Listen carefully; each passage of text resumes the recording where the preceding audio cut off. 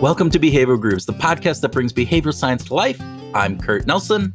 And I'm Tim Houlihan. We like to investigate the aspects of behavioral science that will improve your well-being, your relationships, and your organization by helping you find your groove. And we have been doing this for more than 355 episodes, Tim. 355 episodes without any corporate sponsors or advertisers to provide us with that flexibility to do this as a full-time job. So this is our second job, Mr. Houlihan. Second job.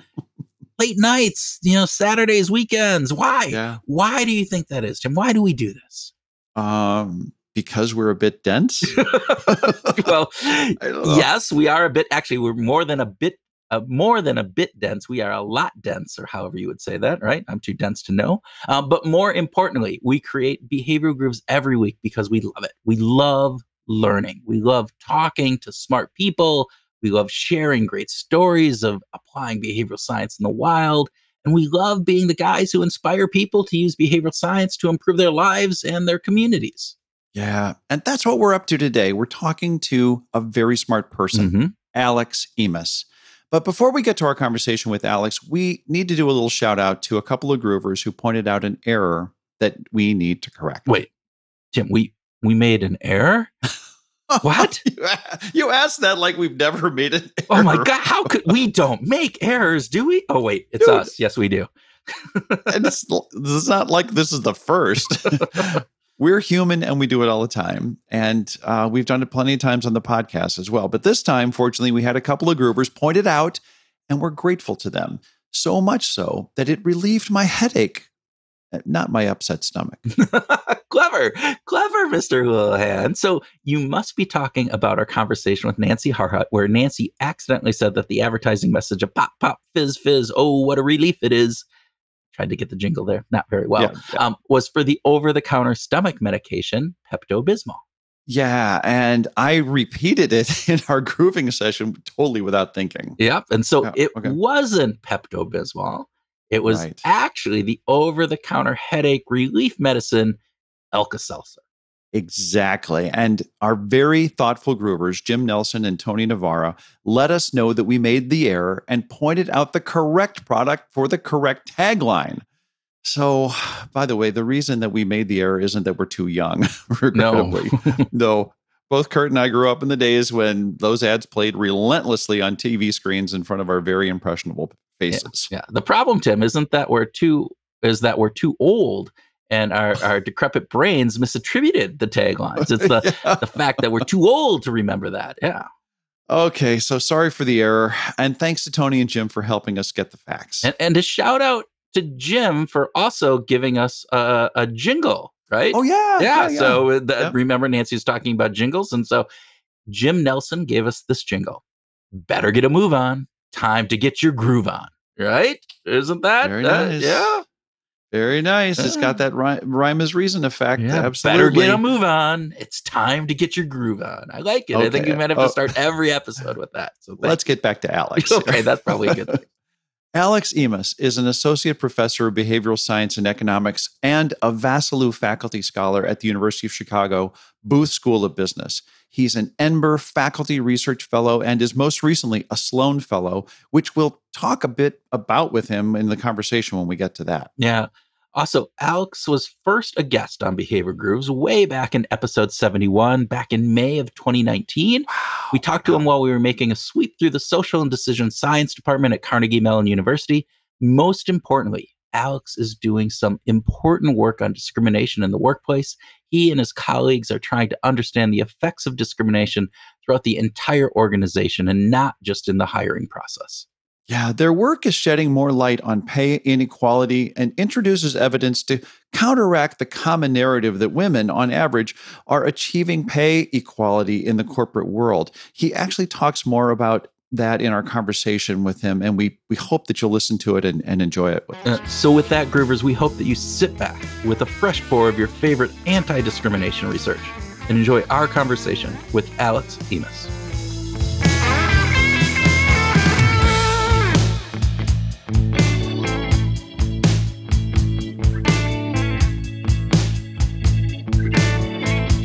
Alex Imas, welcome back to Behavioral Grooves. I'm super happy to be back. Thanks so much for having me again. It's just so great to see you and to see you kind of in this this new life and all that's going on. And you know that we start with a speed round. So I just going back to our music discussion from last time, and I just want to know, would you prefer to have dinner with Bob Dylan or Tom Waits? Tom Waits. There wasn't even a pause there. That was just, I love my Dylan. I have all his records, but I mean, it's not a difficult decision. Okay, why is Waits this is a speed round, Tim? Okay, all right. You can hold that question for the end. Come on. He's got my favorite. They both have my favorite 2 quotes of all time, but I like the Tom Waits one slightly more. All right, we have to come back to that. All right, okay, so speed round question number 2. Which is better weather, Pittsburgh or Chicago? Chicago. Oh. Sunnier. Even though it's much so windy. sunnier. Huh? Yeah. Much sunnier. Yeah? Pittsburgh's one of the cloudiest places in the country. But I love Pittsburgh. I love the city, but weather, Chicago. Yeah. Okay, well, which has a better music scene, Pittsburgh or Chicago? Chicago. I would have bet on that. I would have actually bet on that, but I don't know much about the Pittsburgh music scene. So it's fun. It's a fun scene. It skews towards punk, post-punk. Yeah. Has pretty good metal, but the issue with the Pittsburgh music scene is that a lot of the bands just kind of fly over it. Yeah. Oh, yeah. Which was a huge bummer when I was there. Yeah. Tim, we had one of the best conversations with a Lyft driver in Pittsburgh. Do you remember the bassist? In Pittsburgh. The jazz bassist that was like putting on. Anyway, so he played with Coleman Hawkins. Yeah, this was a jazz bass player. He's an old man, and he had played with Coleman Hawkins. And it's like, man, and now he's driving Lyft and that was his main gig. Like he wasn't hardly playing music anymore. It's like so sad. I could talk for a long time about what happened to Pittsburgh jazz. Yeah. Well, again, hold this up. We're in speed round. We got to get going. Sorry, I diverged us there. So, all right, Alex. Last speed round question: does a consumer's willingness to pay grow as the product's appeal to others increases if more people are excluded or encouraged to buy that product? Excluded, given the data. Given the data, it depends. I'm going to use that word a lot. I know this is like we can't nail people down on these things because here's the thing. Let's say like the quality is uncertain. I'm not really sure what I'm buying, and I'm seeing a bunch of other people buy something. Then it's if I'm seeing a bunch of other people buy it, then I'm going to infer it's a good thing. I'm going to start buying it too. So that's why it depends. If all else equal, I know how good the good is. I am certain about the utility I'm going to get from it, then exclusion helps. But when you throw in uncertainty, it becomes a lot more complicated. Well, I know we're going to talk about music later, and I know we're going to talk about Sloan and some other things later, but I want to talk about this a little bit more because you've written a paper on this and you've done some work on exclusivity. So can you talk a little bit about that research that you've done? Yeah, so this is work that I have with Christoph Madaras, who's a kind of a long-running co-author of mine. One of the first co-authors I've ever had, actually. From London, right? Isn't he? From LSE, yeah. We met at a conference when I was like a second-year grad student, and we started working together, which has been a lot of fun. So this paper kind of started up with this idea that Christoph and I started chatting about, that a lot of kind of social preference research and behavioral and standard economics is about how people are altruistic or pro-social. But we also kind of see some like nasty stuff out there, right? So people being spiteful to each other, angry, resentful, jealous. And that's not really in behavioral or econ. And Christoph and I started thinking about it. And to us, it became very interesting, this idea that exclusivity or actual exclusion was potentially driving some interesting behavior. So for example, when we're thinking about like nationalism, protectionism, a lot of the things that are unfortunately becoming very prominent in our society right now, these things are all based on exclusion, right? So we are excluding somebody else from a market, from even human rights, certain aspects that we have. This became particularly one of the examples that Christoph and I like using were, there was these tariffs on soybean farmers during the Trump administration. And this was hurting bottom lines. But the soybean farmers weren't necessarily against against Trump. They were, this wasn't changing. And this was being written up as this like irrational response. But in fact, like, you know, they might have been that a large part of the population likes the fact that we have protectionism and nationalism and things like that. So that's kind of how the project started, this idea that you can have exclusion and exclusivity, actually driving demand, increasing the value that people get from something, knowing that there's other people who want it but can't have it. So it's a very simple kind of idea, right? I have a mug. It's kind of a unique mug. I like it. But if I know that you want it a lot, but for whatever reason you can't have it, I actually like the mug more. And it's a really simple idea. So we put it into an economic model and we kind of derive what happens to like markets, to auctions, to simple trade between me and you. And we derive a bunch of really interesting predictions. Like, for example, it generates a social endowment effect. Like, for example, if I know that you want the mug more than I do, that's why you're willing to buy it, I'm actually less willing to sell it to you. Because if you get it, then I get all of this type of like exclusivity and all of this extra utility that I get goes away. So I need to be compensated for that. Now, right? Is that mostly in the bad actors, or is that just present in, for the lack of a better term, in all of us? So so part of what we did in the paper was we have a bunch of experiments in it. So we could actually measure like what percentage of the population exhibits this effect. So the very simple idea is, let's say everybody kind of goes into the lab and everybody gets randomized to different stations, and we're selling a t-shirt that we just made for the experiment. Okay. In one condition, we're like, all right, everybody who wants to buy the t-shirt, put in your maximum willingness to pay for this t-shirt. Everybody puts in the t-shirt, their willingness to pay, and that's it. In the other condition, we say, I'm going to roll a die and I'm going to select 1, 2, 3 of these people. They can't buy it. It doesn't matter what their willingness to pay for it is. You can't have it. And then we get the willingness to pay from the people who can potentially have it. Turns out the willingness to pay in that condition almost doubles. The people, which is like kind of crazy, right? But we replicated a couple times. We ran it online. We actually created our own online store to sell an art print of a painting I made. So wow. And we were selling these art prints, and the only thing we did was like, you know, you're in a group. All of you guys can buy this painting, or 3 of you can buy it and 1 person can't, or 2 of you can buy it and 2 people can't. And as the number of people who can't buy the painting increased, the willingness to pay amongst those who can buy the painting increased as well by a lot. Which is counterintuitive to a little way, because you've limited demand now. Right. Supply's the same. Demand has gone down because you've limited it by, decree. So, classical economic theory would again say that should be going in the opposite direction, right? Am I getting that right? As far as revenue for the firm, yeah. Right? That is exactly what economic theory would say. So we actually have an experiment where we draw out of demand curve for monopolists. Us, let's say we're a monopolist. We're the only people in the market. We can actually draw a demand curve from eliciting enough willingness to pay in the population. In one case where everybody can buy it, in the other case where only 60% of the market can buy it.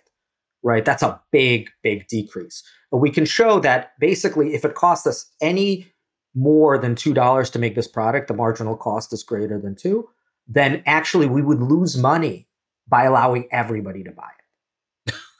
Because the drop in demand from this exclusivity would be so high that it would overcome the increase in the consumer pool. And so that was that. And these types of things aren't just in the lab. Like we were really motivated by, Cialdini has this really influential book called Influence. Yep.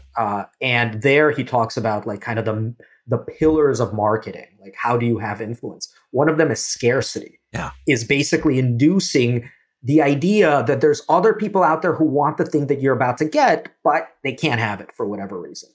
That's one of the pillars of increasing demand, is doing something like this. And what we basically provide very, in my opinion, kind of striking evidence for it, given the effects that we're finding. But a key part of this is this idea that there is something that is desirable, right? It starts with a desirability, right? Because there's a lot of things in the market that there's just a few of that a lot of people just don't care about. Yes. So how do we connect, or where do we connect this? I want it gets to be enough. They're like, is there like a tipping point on the, of enough people saying, yeah, that is desirable? Yeah, so it needs to be something that the way that it has to work, and we actually show this in the paper, is that it's not that other people can't have something. Like, let's say I got a pile of dirt and I say like, hey, nobody else can have this pile of dirt, it's yours. If I don't think anybody else wants that pile of dirt, I'm not going to want it anymore. Right. It really has to be about the fact that I think that there's others who want it more than I do. It's about access desire. Access desire. And that's the key part of the model. And if there's access desire and exclusivity, that's when demand goes up. So it has to be something that people want. That we actually show that in the paper. When you actually elicit people's desires for a good, the only way it works is when you tell people either believe that there's enough people who want it more than they do, or you tell them, look, there's enough people who want it more than you do. If you tell them, look, actually, the people in your group want it less than you do, but they can't have it, that doesn't work. Yeah, they have to want it. Yes, exactly. They have to desire is a key part of it. So actually, the first title of the paper was Mimetic Dominance Through Desire. It's the idea that that it's like, so the final title was Superiority Seeking, but the idea is that you are getting utility from other people's desires for a good. Yeah. Fascinating. So it really is. I want to switch over to one of the things that reconnected us was noticing that you were the recipient of a Sloan Fellowship. And congratulations to you on that. That's kind of a BFD. And I mean, not too many people get that, right? So tell us about how has it changed your focus or your research or who you collaborate with? Have there been any things that it's opened you up to that weren't available to you? Before that, can you, for our listeners who don't know what a Sloan is, can you just briefly overview the Sloan Fellowship? The Sloan Fellowship is a 2-year fellowship where you get a certain amount of money for your research. And it's given to young researchers. I'm not sure if I'm young, but I don't feel young. Let's just say you look young. You are very, yeah. They have classified me as young. It's pre-tenure, basically. Yeah. Pre-tenured researchers. And it's across fields. So there's people in biology, there's folks in chemistry who get the fellowship. And in economics, there's 8 people who get it every single year from kind of across the board. And I was lucky enough to get one of them. So it's across all fields of economics. Yeah. So, you have macro economists, theorists, labor economists in there. Okay. So what kind of impact is it having on you in terms of the way you're thinking about your research, how you're actually acting on it, who you collaborate with, all those kinds of things? And any changes? It hasn't started yet, for one thing. So it starts in September. Oh, okay. Okay. So, but one thing that it has done, which I was that's the part that I was kind of happiest about, was the fact that, as I said, it's kind of across the board for economics. And for me as a behavioral economist, and I'm not the first behavioral economist to get it, of course, but to get it to kind of have my research, which skews very, very behavioral. I collaborate with psychologists a lot. I'm not in an economics department. I'm in a behavioral science department. For me to get it, that was kind of like a big, it's hard to say the word. Validation is a loaded word, but it does feel like a validation from the field that economists value the contributions that I'm making to the extent that I got the award. I can't speak past that. Yeah. Well, I think it's interesting, as we were talking about prior to, recording, about how, Richard Thaler, who I think he nominated you for the award, right? But, he had famously talked about that, hey, let's make sure that the ideal for behavioral economics is just to be economics, right? And that it is going to be integrated into that. And we were talking about behavioral science and some of the work that Tim and I have been, doing and seeing in organizations around, is like they have a behavioral science department, but ultimately that that is probably going to be more of an integration of the insights and that knowledge into the other functions, finance, HR, marketing, et cetera. And you're seeing that, we talked a little bit, you're seeing some of that maybe even happening inside of universities now. Am I misquoting that, or is that yeah, so for correct? sure. So Richard has kind of always talked about the fact that the success of behavioral economics is going to be measured when it disappears. Yeah. Because it's basically becomes economics. So labor economists think about incorrect beliefs and loss aversion and hyperbolic discounting and all of these sorts of things. And it's not a separate part of an econ department. It's just the econ department. And I think that's becoming true more and more. So you go to kind of like I'm part of kind of the asset pricing group at NBR, and you go to an asset pricing meeting at the NBR, and you're seeing more and more people incorporating kind of extrapolative beliefs into models, which are incorrect. Thinking about things like, people have thought about bubbles for a long time, but thinking about bubbles from a much more behavioral perspective.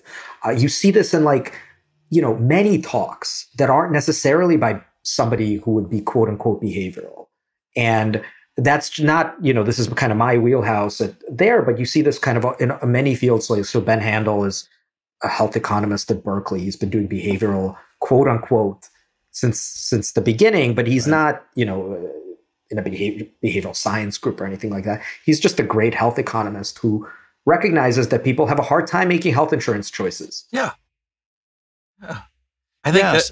Oh, go ahead, Mr. Houlihan. Go. Well, it is. We're in this place where we don't have that full integration, where there is still a sense of separation in the world of behavioral science, especially within behavioral economics. And in my new role in working for a bank in the Southeast, the company is trying to integrate behavioral sciences, integrate behavioral economics into the decision making. Could you imagine in a corporate world that eventually it disappears as well? Do you think that in the corporate life it might just be ameliorated completely because it gets absorbed, much like advertising did in the 1960s and 70s, kind of just absorbed a lot of psychological information, but didn't actually have a psychology department? Yeah, I think certainly that's happening more and more. And I mean, if you talk to financial professionals, risk managers, a lot of them have techniques that are just like straight out of behavioral economics, right? So the famous kind of, I don't know about the veracity of the story, so don't hold my feet to the fire. But in Goldman Sachs, where they used to kind of, if a trader was, they had a position, they would switch people's positions randomly just so they don't get too attached to a portfolio, so they don't chase their losses or something like that. That's straight out of a behavioral economics textbook, right? Yeah. And this has been going on for a long time. So there are behavioral econ folks managing groups, which I think is a great thing, especially for like kind of auditing the decision making of your traders or your professionals or something like that. So I know many big corporations have those sorts of roles. The extent to which they keep being called behavioral scientists or behavioral economists, I don't know the extent to which that's going to hold, but I think those sorts of roles are here to stay. I think it's really interesting too that as you're talking about this integration into academics, right? That all right, finance has this behavioral economic component, and we go into others. You're talking about health and those pieces, that the people who are being taught and then going into these organizations are going to have a better understanding. And to the point, Tim and I have talked about this in the past too, is I often see behavioral science, behavioral economics as people on the street are doing it naturally. It's just, and we're putting labels and kind of understanding it to a little degree. It's the restaurant who puts people up front into the window when they first come in, as opposed to in the back, and they do it not because they know, social proof is here, I'm going to get more people because of social proof. They just go, it works. I get more people when I put people up in front, and we're just putting things behind it. But I think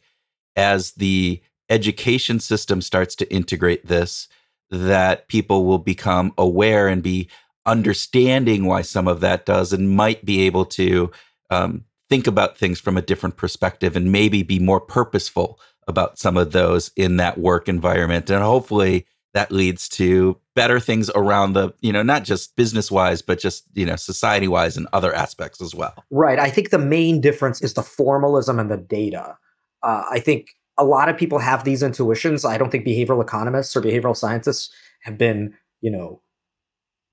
let's talk about this exclusivity thing, right? Yeah. So people have been doing exclusive marketing and scarcity marketing. We did not invent this. Right. To put it like, mildly. Oh, this is brand new. Here we go. Yeah, to put it mildly. What we did is we wrote down a model that would generate this prediction. We wrote down implications for markets. It made new predictions of when you might see it, when you're not going to see it. And then we ran experiments to see what the relative size of this effect would be. So that's kind of the way that I view it, as the integration with academics and with kind of making this a more making behavioral science, behavioral economics a more not just PhDs, obviously, with master's degrees and BAs, making it more quantitative is the big advantage. Yeah, it really is. This is a slightly off the straight behavioral discussion, but you've been doing a lot of work recently in discrimination, and you've noted how you're really passionate about it. Can you share a little bit about some of the things that the research that you're doing is revealing? Yeah. So one of the first papers that I published with Aislinn Bourne and Michael Rosenberg was on looking at the dynamics of discrimination. So a lot of the research in social science and discrimination has kind of taken this kind of static approach. So the famous kind of audit or correspondence study where you send out a bunch of resumes that are exactly the same, other than the name being kind of stereotypically African American or white, and seeing what is the difference in callback rates, right? Everything is constant except for the name, and you see that the African American resume gets 20-30% fewer callbacks, and you say, like, look, there's discrimination.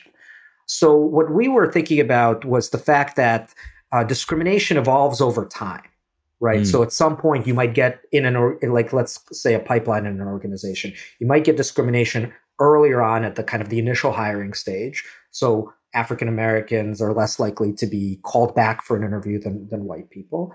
But then let's say what happens at that interview stage. Let's say there is an African American at the interview stage, or let's say there's gender discrimination. Let's say there is a woman at the interview stage, and let's say there's a man at the interview stage.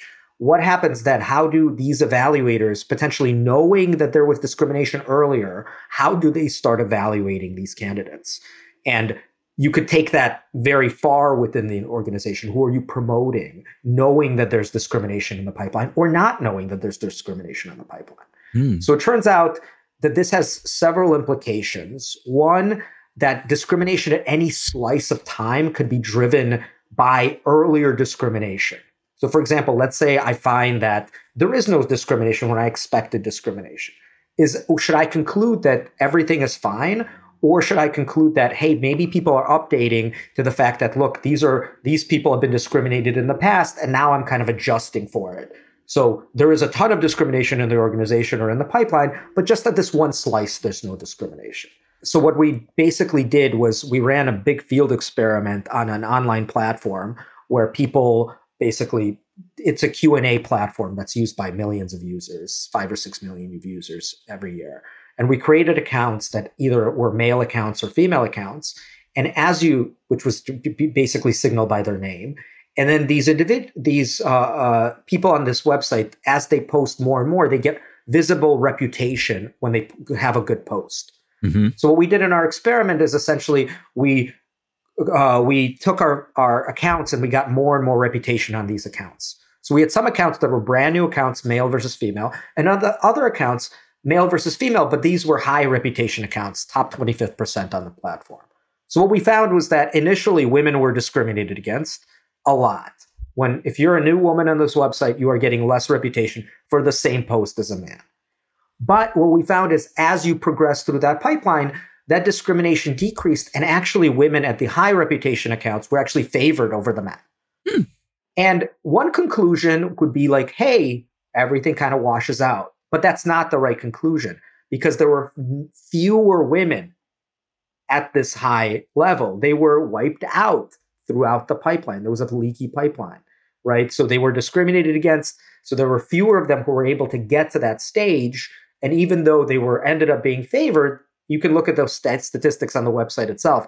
There were like 30% of women starting out, and there were only 5% of women at these high reputation thresholds, right? So if I just ran an experiment where I just went to the end and I'm like, oh, let's go here. I'm like, oh, there's no gender discrimination. Women are actually favored. This is a great platform for women, which would be the wrong conclusion.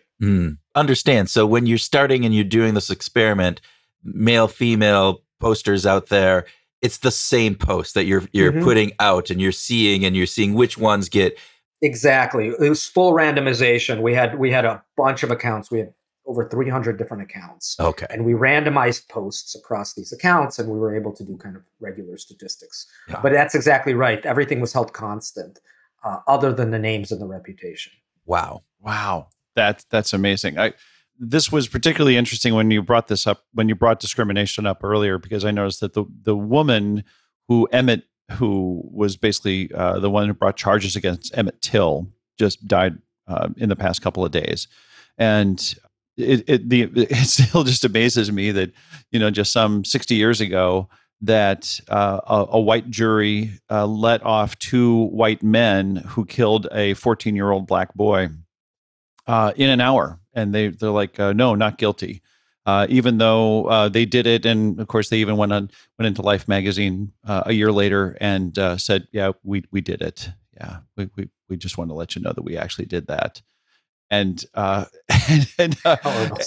world is different today, but it's not different enough when you're talking about just men and women, regardless of color, right? That just even between men and women, the pipeline weeds out women earlier in the process than it does men.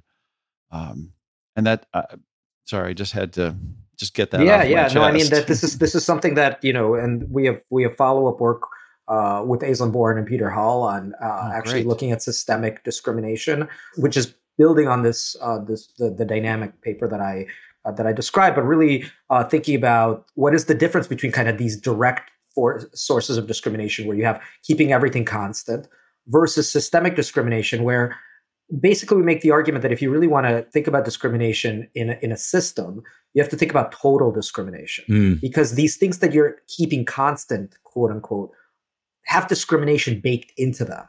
Give me an example of what you mean is total discrimination. So what I mean by total discrimination is people starting out with the same capabilities or the same qualifications for a job, and then they present to themselves to an evaluator, like to an employee, and they're getting discriminated against. So one group is getting discriminated against. But actually, they're not just differing based on their race or gender. They're also differing in the sort of things that the evaluator sees, like their education or their zip code. And the argument is that the things that they might be differing on, once you control for them, maybe discrimination goes away. This is the famous kind of argument in economics that if we control for enough stuff, discrimination goes away. And then there's no discrimination. What we're arguing in the paper is that that's kind of missing the point. This is a big debate in kind of the gender wage gap literature, that if you look at women who are at the exact same rank, making the exact same decisions as the men, the gender wage gap decreases. The problem is that it's harder for women to get to those career paths. You're controlling for the things that have discrimination in them. So that's not the proper analysis. Right. And that we wrote a whole paper about this, basically. Linda Babcock's argument for some time, right? Yes. Yeah. We're not the first to make this argument. Again, the paper is essentially a toolkit for providing econometrics and theoretical tools for you to kind of formalize it. And again, bring to try to measure quantitatively the systemic forces. We're not at all the first people to start talking about systemic discrimination. There's decades of literature. We're kind of providing the econometric tools to measure. And I think from an application perspective, as we think about this, the more work that like you're doing and that others are doing around this, it can, again, the argument inside of organizations is, we put this in place and therefore we are now okay. And I think the argument that you're saying is, no, you have to look. I mean, it starts before you. Yes. There might be other parts beyond what this little intervention is that you put in place that might, as you said, that static piece. Given the whatever that is, we put a DEI, system in so that we are no longer discriminating on names on when applications come in. So therefore, we are going to be better. But to that point, that doesn't solve the issue. Right. That there are other factors, and so it means that we just have to take a deeper look. Right. And I mean, people have been kind of ringing this bell for a long time. So Sandy Darity, Derek Hamilton, there's folks, Lisa Cook's been doing really good work on this. There's people have been making these points for a long time that these sorts of Band-Aids and stopgaps are not really enough when there's these systemic and structural forces at play. Therefore, this is the place where policy plays a big role, because an organization is just one piece in the system. We can't expect singular organizations to be able to kind of fix these things. You need kind of an overarching framework to think about it. Yeah. And we're a small piece in the puzzle of trying to provide the tools for quantifying it. It kind of makes me think about where do we need to go? What will help, I don't know, solve? Is that too big of a word? But there's more and more data being compiled. Mm-hmm. There's lots of evidence. There's a lot of research. It doesn't seem to be enough. Data's good, right? But it's also, I don't want to say data's also bad, but you have this algorithm, you have this, again, a very related literature in computer science on algorithmic fairness. Yeah. And the entire idea is that, hey, if you train an algorithm on a biased data set, that algorithm is going to exacerbate that bias the problem is it's going to scale it. Yeah. Oh. And that's a whole new problem, because at some point maybe you had like one biased guy. I'm not going to say it's one biased guy. It's a lot of biased guys, but it's but they're distributed. Yeah, they're distributed. Here you have an algorithm that you're rolling out to every criminal court in the country, and if it's got bias baked into it, you're scaling the hell out of it. Yeah. So Diog Davenport, who was a PhD student in our department, now he's a postdoc at Princeton. He has this great paper with some co-authors on basically the idea that if you have human decision making combined with algorithms, that could actually, when you give people access to algorithms, that could actually exacerbate bias if they essentially kind of use the algorithms when they want to discriminate. Yeah. So we're in the great unknown here, and we got to be real careful. It just, when you said that, it reminded, we've talked to a number of different people on conspiracy theories and different aspects along that. And one of the pieces that they've talked about with, you used to have the conspiracy theorist that was getting up on the soapbox in the middle of the town, but it was one guy in that town.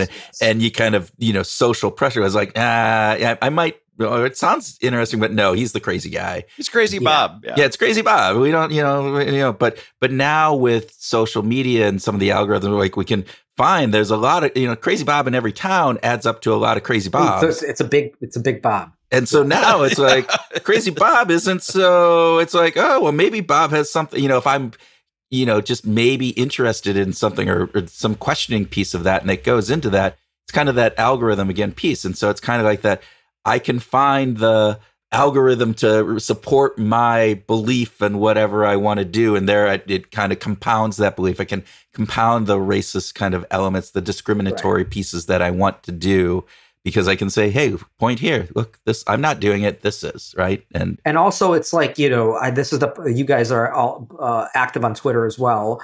The thing that I least like about it is like, some random person on the internet says something, and without the internet, it would be some random person saying that to themselves in the shower.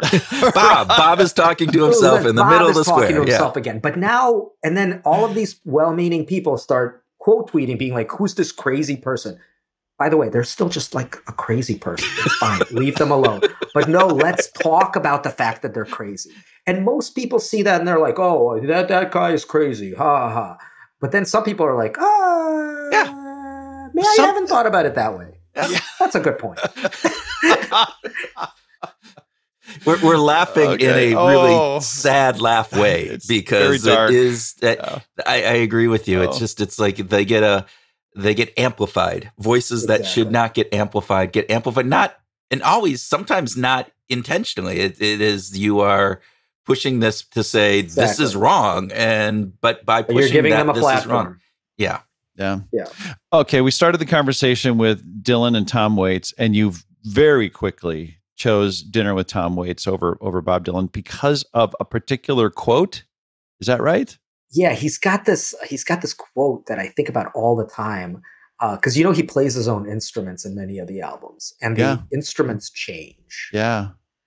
And he's got this quote about his hands being like dogs, and they get tired. That you train them, and then they get kind of lazy. So you kind of have to, in order to keep going, you have to kind of train them on new things and unfamiliar things in order to stay creative, basically.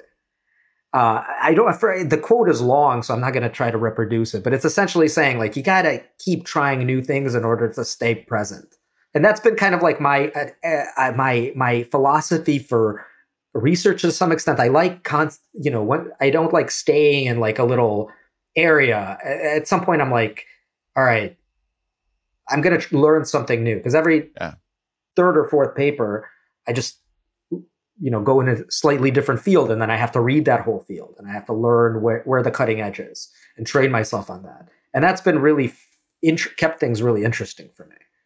Yeah, I mean, you have a painting of the father of the Beat generation behind you. I mean, talk about wanting to explore new ideas. I certainly see that.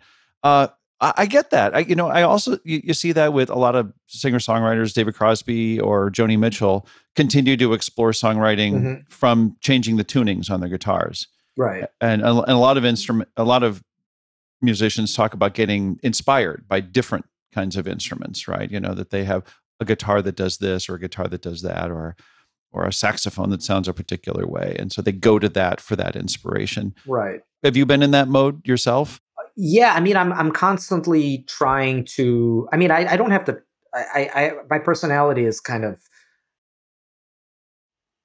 conducive to that sort of thing, where I'm like, I don't have to try to get interested in something different. I just get interested, and I'm like, wait, I don't know anything about this yet. And then I have to learn it, which takes time. And obviously I make dumb decisions, and I have stupid opinions for a long time, but eventually it gets there. And I think that's kind of like, that's been my kind of approach to research. And I think I relate to that a lot. So that's why I want to have dinner with Tom. Yeah. All right. So you mentioned there was the quote, though, from Bob. So what was the quote from Bob? That it's a little cliche, but I'm gonna say it. I was so much older then. I'm younger than that now. That's a great line. Yeah. My back pages. My back pages. Yeah. It's a terrific song. It's a great line. I mean, it's a great line. I think about it a lot. So it's like, I have a lot of, there's a lot of amazing quotes from Dylan, like electricity howling in the bones of her face. Visions of Joanna. Yeah. Oh, yeah. Right. Yeah. That's amazing. Yeah. I mean, I think every time I listen to that song, I'm like, I get goosebumps. I'm like the visuals, but it's not like a quote that's like inspiring my life. It's just a beautiful quote. No, but he turned phrases. It ain't me, babe. You know, something as simple as that. You just and in that song, he just warps the whole idea of relationship. Okay, but how does that compare? You recently tweeted that you found on the street a copy of the Yeah Yeahs Show Your Bones from like this is a Gold indie Lion pop, post-punk band. and like you said, it was one of your favorite bands? Oh yeah, the Yeah Yeahs is one of my favorites. I grew up in, I came of age in the early 2000s. So if somebody was like, what are the formative bands? I mean, it's the Yeah Yeahs, it's the Strokes, it's, the Vines, the White Stripes, the last cool bastion of New York music. And a bunch of New Yorkers are gonna like come and I was gonna say we're gonna have a whole bunch of comments on what do you mean? No, that's a lie. I mean, I'd say like the cool music is coming out of the UK right now, but So who are you listening to now? Who's some new stuff? So my favorite band's probably Fontaines DC. They just had this incredible album last year. They're a band from Dublin. They're very, very Irish. They started out as poets. They were like exchanging, little stanzas in the pub, and then they have this incredible band.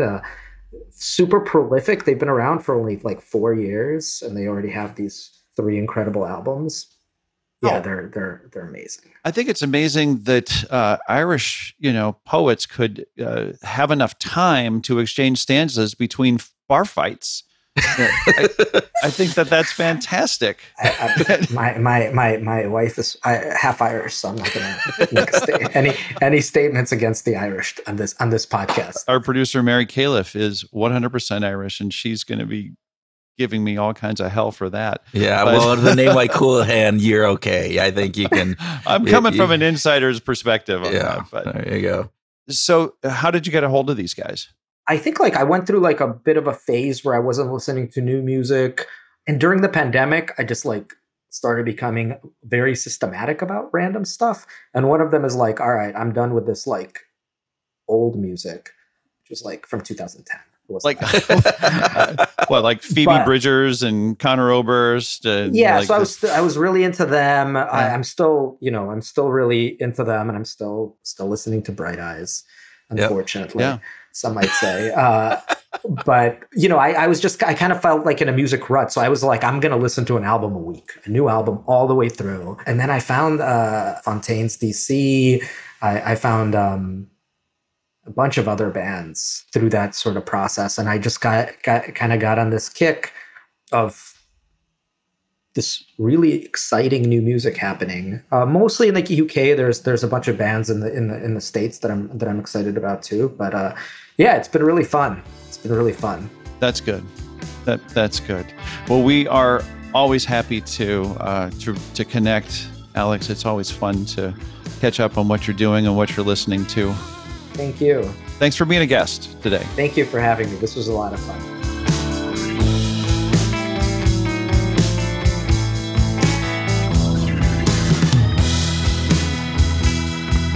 Welcome to our grooving session where Tim and I groove on what we learned from our conversation with Alex, have a free-flowing discussion, and talk about whatever else comes into our just blown away minds. Man, he is so smart. He's really inspiring in many ways, but there's just some things that I'm never going to be able to do. I can't put things together the way he does, but it's pretty great. A musician, artist, poetry. Yeah. I mean, my God, it's just a Renaissance gentleman who is just fascinating to talk to.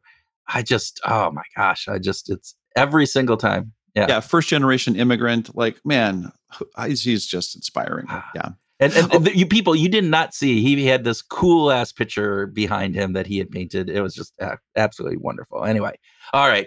What did you take, Mr. Houlihan? What did you take from this conversation? We could talk for hours, but just let's keep it short. One thing. The one thing that I really want to focus on is his discrimination research, right? To this labor economics approach, to just looking at the big picture. He's zooming out in a way, thinking about discrimination in a way that I don't think other authors have done so. Other researchers haven't done it, and he really does a great job of debunking that classic resume study. Well, that sort of implies that, well, if we can just get beyond the resume, then discrimination is over. Yeah, not debunking that there's discrimination in the resume, but the idea that if we can get over that, then we've achieved the big piece. And I think that's really important, is that this idea that looking at the overall organization and all of the points of discrimination and how they, in and of itself, it might be a little bit here, a little bit there, a little bit here, but they add up to a huge component when it comes down to the impact that those small discriminations have. And I think that, is just huge. This idea that total discrimination is bigger than just who gets hired, Right. Right. And that flowed beautifully into this discussion about how gender discrimination is really strong in the beginning, but that gets decreased over time. And the problem with that image is that fewer women are in the pipeline by the end. Yeah. Like the deeper you go into the organization, then the higher up you go into the organization, the fewer women there are. So guess what? They're tough as hell. They negotiate the daylights out of their contracts. There's very little gender, discrimination based on gender when you get to the C-suite, but it's the middle managers and the tremendous number of women who are occupying, tons and tons of roles between just getting hired and ending up in the C-suite, that there is still a sense of discrimination. On a salary basis. On a salary. And I think there's still discrimination, just maybe not as much as at the beginning. And so this idea that is still happening. But as you said, the bigger piece is like those steps to there. So you look out at the number of C-suite executives that are female versus male in Fortune 500, Fortune 1000 companies. And the ratio is abysmal, right? It is. You look at minorities in C-suite positions at corporate 500 or Fortune 1000 companies. Again, that ratio to white males is abysmal. And we know that. Everybody sees that. What Alex and his cohorts are doing is kind of identifying and putting some really specifics around why that is happening. And then that allows us to better solve for that issue, which I think is just fantastic. So it is. It is great. To think that here we are, and it's just been in the last 5 or 6 years that Shelley Archambault has become the first Black female CEO of a tech company. Mm-hmm. Episode 204, by the way, for folks who are listening. We talked with Shelley. But my God, that's we have a long way to go. There's another little comment that Alex made very quickly that I wanted to call attention to, and that's when he said that racial discrimination is driven by animus, but gender discrimination is driven by social norms. I think that this is one of the things that's really contributing to how women sort of get that cast aside within the corporate culture, because it's the social norms of the corporate culture that's driving this gender-based discrimination. Well, and that goes into even the things like we talked with Linda Babcock about the No Club, right? This idea that who gets asked to do those non-promotable tasks? It is women. And they actually, the social norm is that they volunteer for those more so than men do. And so they're spending more of their time doing non-promotable tasks, which means what? They don't get promoted. And so by not getting promoted, it's that little discrimination pieces that add up to a big element. They're spending hours a week on the corporate party or making sure that the whatever spreadsheet is right and various different pieces. And so, yeah. Can I just say one other thing that I was happy to hear Alex comment on when we were talking about NBER, which is the National Board of Economic Research, that he just said that he's seeing a higher representation of behavioral papers within the economic ecosystem. Yeah. It's just a nice little note, right? I think that's a good thing. Well, and this idea of Richard Thaler's that, hey, behavioral economics is just going to be economics. And we've talked about this and others, is not just in economics, but how does behavioral science get integrated throughout both corporate, but also what I think is really interesting from some of Alex's conversation is in academia as well, that we're starting, that the insights aren't, granted, we need to keep doing research specifically around that, but those insights also need to be integrated into those fields and different pieces. So, all right. So thanks for Alex for joining us again and to talk about the Sloan Fellowship and his work on discrimination. Loved it. Just loved it. And another thank you to Groover's Jim Nelson and Tony Navarra. Plop, plop, fizz, fizz was not a jingle for Pepto-Bismol. It was for Alka-Seltzer. Mm-hmm. We're not too young. We're too old. Yeah. And our brains have just fizzled. I think they fizzled, fizz, fizz. They plop, plopped, and they fizzed, fizz. That's what our brains did. And Jim Nelson is very happy that I had that breakdown because he definitely let me know. So there we go. With that, we hope that you are able to give some consideration to where discrimination is hiding in plain sight in your own organization, and that when you find that and uncover it, that it helps you this week as you go out and find your group.